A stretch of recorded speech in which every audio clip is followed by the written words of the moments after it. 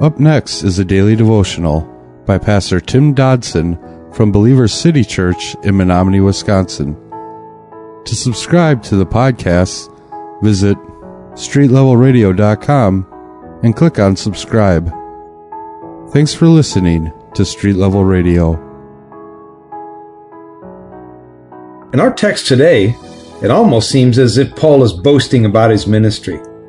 But he's not really boasting as much as he's glorifying God by what God has done through him and in him. Verse 17 of chapter 15 of Romans, Paul begins and says, I have therefore my boasting in Christ Jesus in things pertaining to God. Now, one thing we need to understand is Paul is in no way here going to take any personal credit for being used by God. After all, he knew that Jesus Christ had to receive the glory for really anything that was ever accomplished through his hands. God had used Paul, and certainly the world had been moved through the ministry of Paul ever since that day, really. It's not that he was blind to the fact or that he was masking his joy behind some sort of, false humility. He knew what had happened. He looked back now at the triumphs of his ministry, but in doing so, he saw that the glory that was to be given was not his, but the Father's. Verse 18 of our text says, For I will not dare to speak of any things except those which Christ worked through me for the obedience of the Gentiles, by word and deed, in the power of signs and wonders, in the power of God's Spirit, so that from Jerusalem and around as far as to Illyricum, I have fully preached the good news of Christ. So once again, Paul is giving full credit here where credit was due. He knew God was behind anything and everything miraculous that had ever occurred at his hands.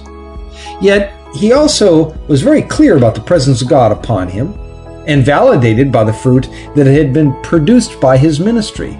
Mighty signs and wonders. Mighty signs and wonders had been witnessed in his ministry. You see, God was fully manifested as being present and moreover being poured out as far as his glory through Paul's ministry. And Paul didn't brag about buildings and programs and membership and numbers. He didn't glory in fleshly things such as position and charisma, fluency of speech, education, or titles. For Paul, the people was the church and the glory of God. The people were the fruit of his ministry. And for that, God would receive all the glory. Verse 20 says, Yes, making it my aim to preach the good news, not where Christ was already named, that I might not build on another's foundation. But, as it is written, they will see to whom no news of him came. They who haven't heard will understand. Today it seems that the new church planning that's going on out there is so often just a case of Peter stealing from Paul.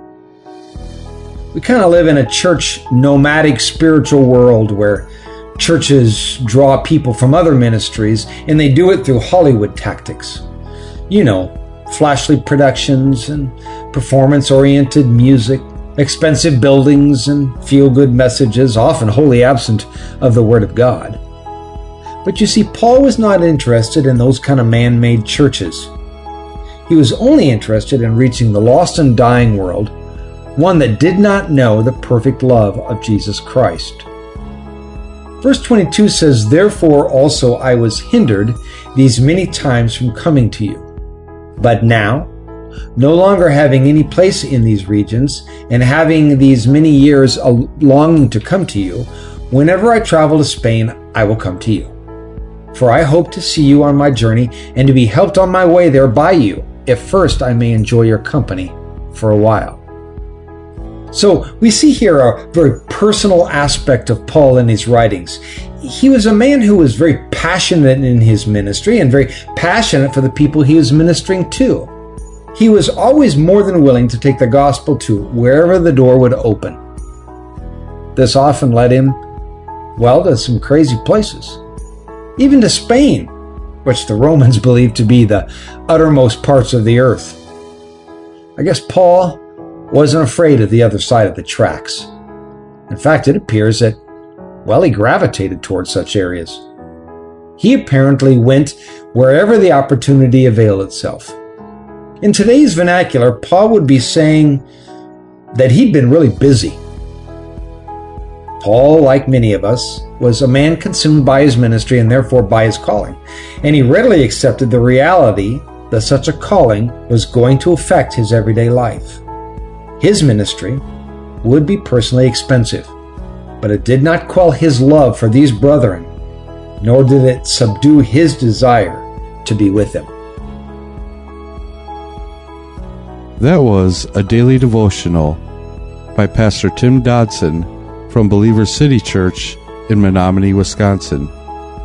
For more information on Pastor Tim Dodson or Believer City Church, visit believerstogether.com.